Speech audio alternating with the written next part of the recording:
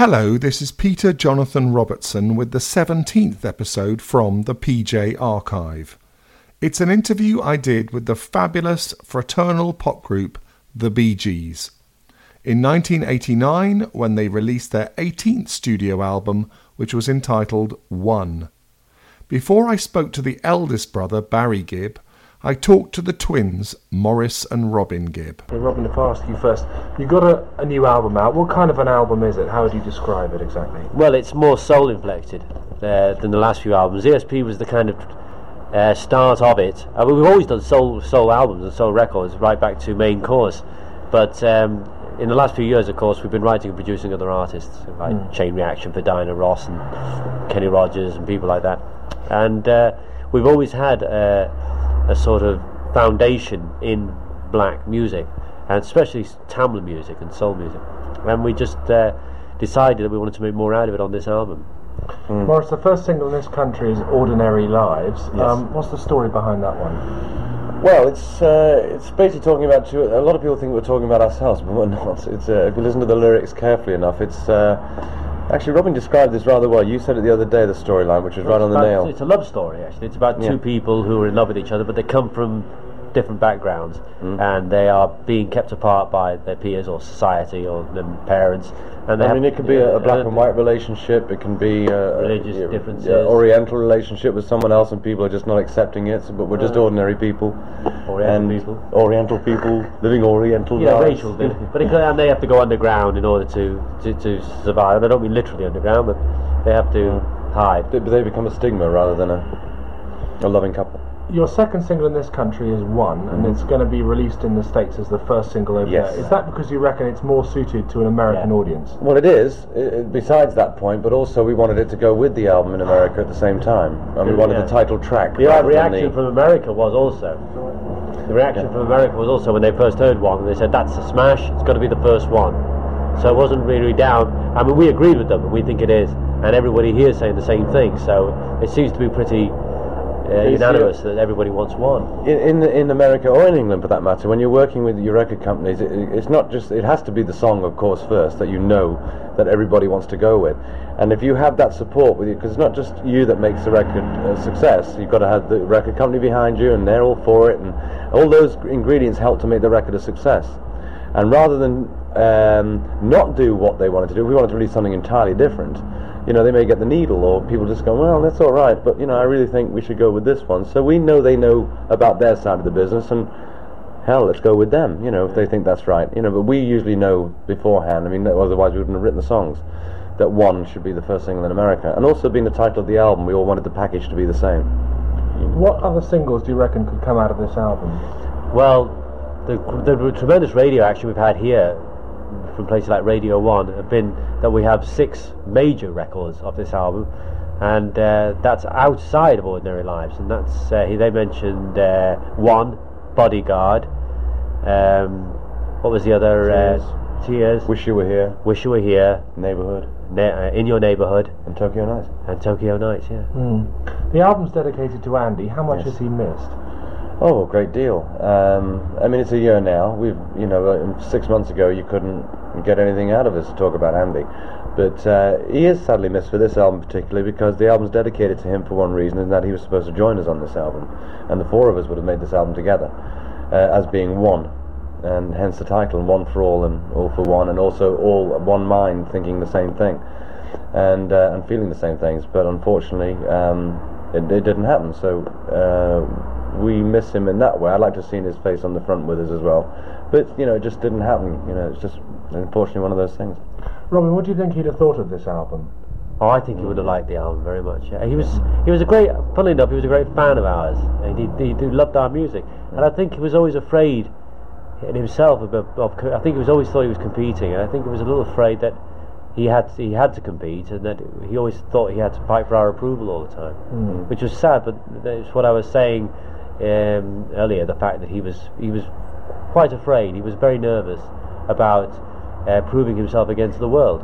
So I think also too, he was also when he did his earlier stuff, we were always helping him out, either writing the songs with him, producing him, so forth. And I think this time, you see, he was working with different people, and we weren't involved. We did 4 songs together, finished the vocals and everything, and we just have to mix them now in Miami Beach. And then he came over to England. He was working with strangers. He was always used to working with us. It'd be like sort of me really working with somebody else after working with Darren Robin all these years, and starting off fresh and hoping I can do the same. Or these writers expecting more from me because I'm a Gibb, and and I'm Andy Gibb or whatever.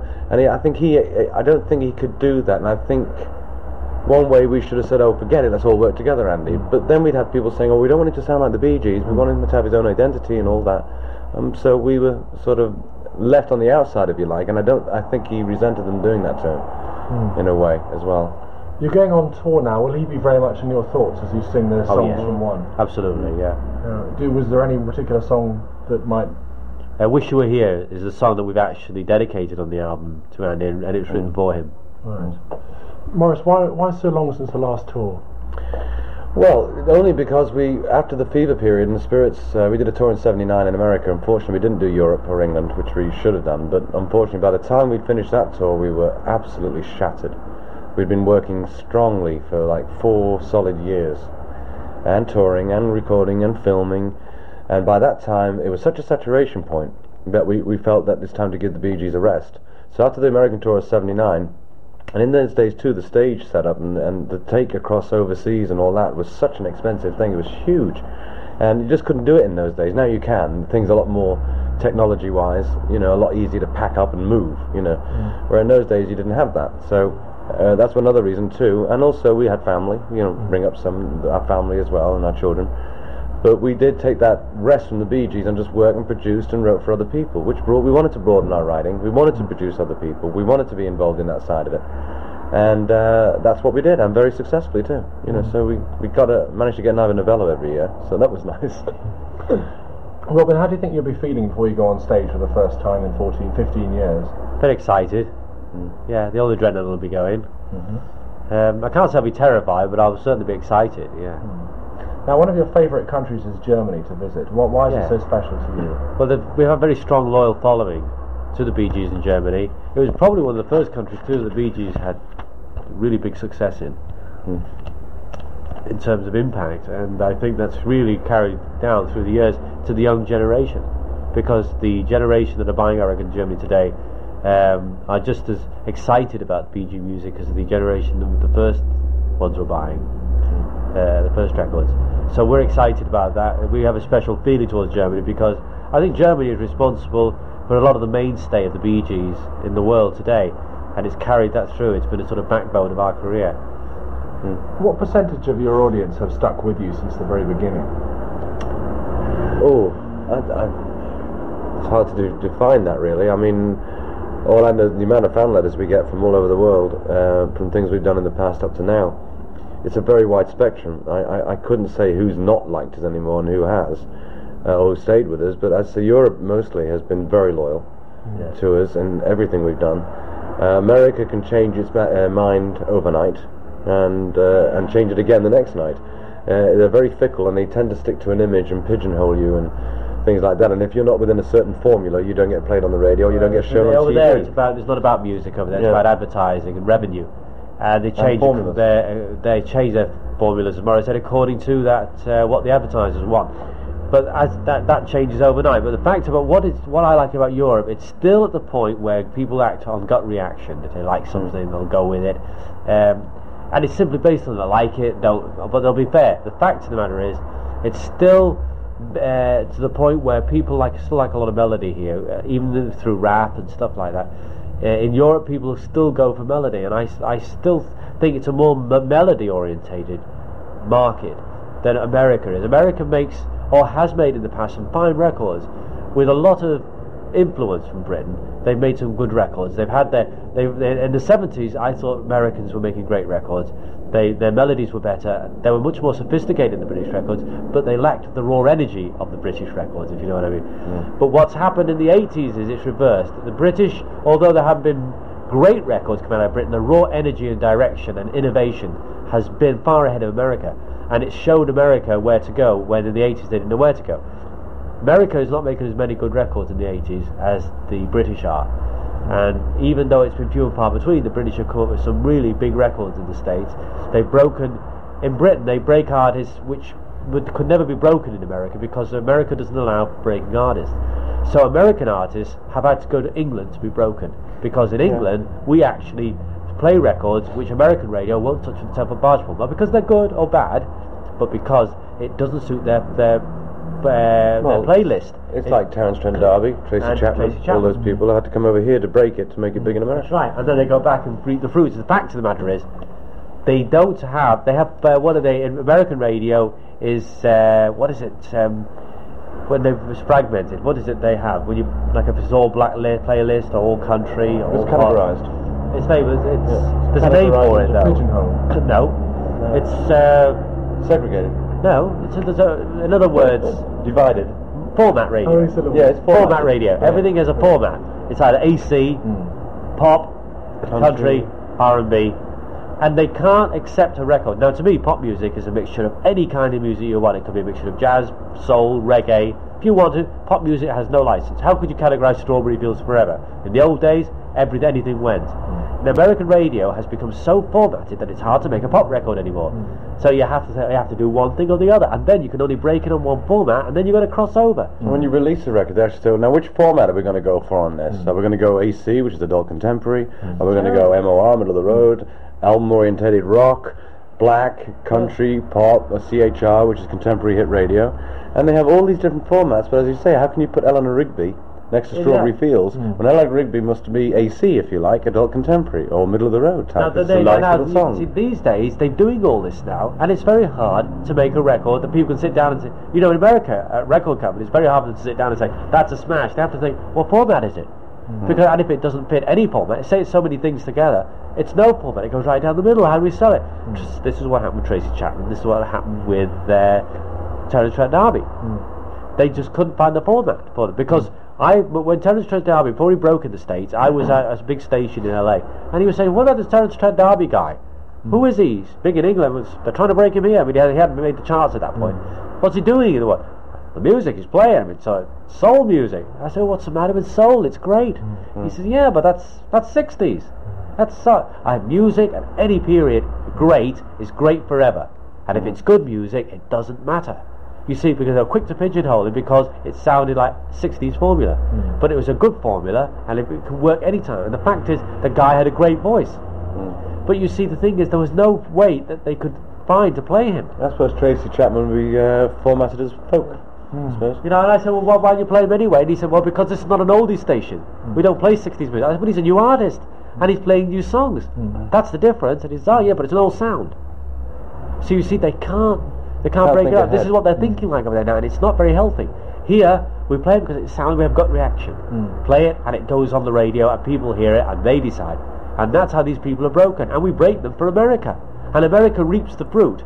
We broke a lot of major artists here. I mean, George Michael, a lot of the artists here have been broken, and people may moan about radio or the media here being a little behind America in terms of technology and the amount of stations that we have, but we do have we are more even-handed, and we are very fair about artists who would never get a look in the States, and America still reaps the fruits of it and still take advantage of those artists when they come to the light here. Let's talk about the album first. What particular aspects of the album are you keen on? I'm keen on the romantic side of it. I like romance in songs much more than anything else. I like the R&B side of songs, but I think that all kinds of music have good and bad. So it doesn't necessarily have to be an R&B song for me to like it. I love folk music as well, and there's a folkish attitude in this album as well. And what I like is the romantic, warmer side of it. The last album wasn't as warm as this. It didn't have as much emotion. You know? Now, your favourite track is Tears, as is mine. What's so special about that for you? I don't know. From the moment it was written, I knew it was special. I don't know if it's a single or not. I can't honestly say that's a hit record. But then again, a lot of my favourite songs aren't hit records. You know, they're songs that seem to have a good thought, a strong thought about them. You know, and I think that it says something like "There will be tears no matter what." And it refers to the sad side of anyone's life, you know. But it's not all good, and you've got to live with both sides, you know. It's a balance. When you're on tour singing these songs, are you going to have Andy very much in mind, do you think? Yeah, I suspect that will always be the case with me. Because I find myself going through doing things that I used to do with Andy, so it'll always come back, you know. And I think on tour, he used to join us on stage at a certain time of the show.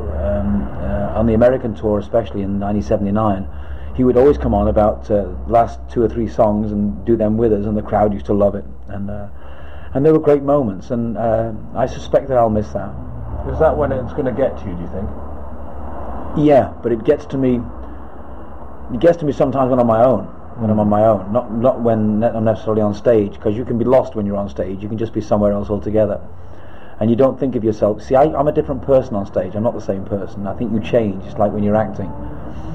It's a performance, and you don't think straight. You don't think about whether you might be missing somebody or not. But I'm sure it'll hit me. I know it will.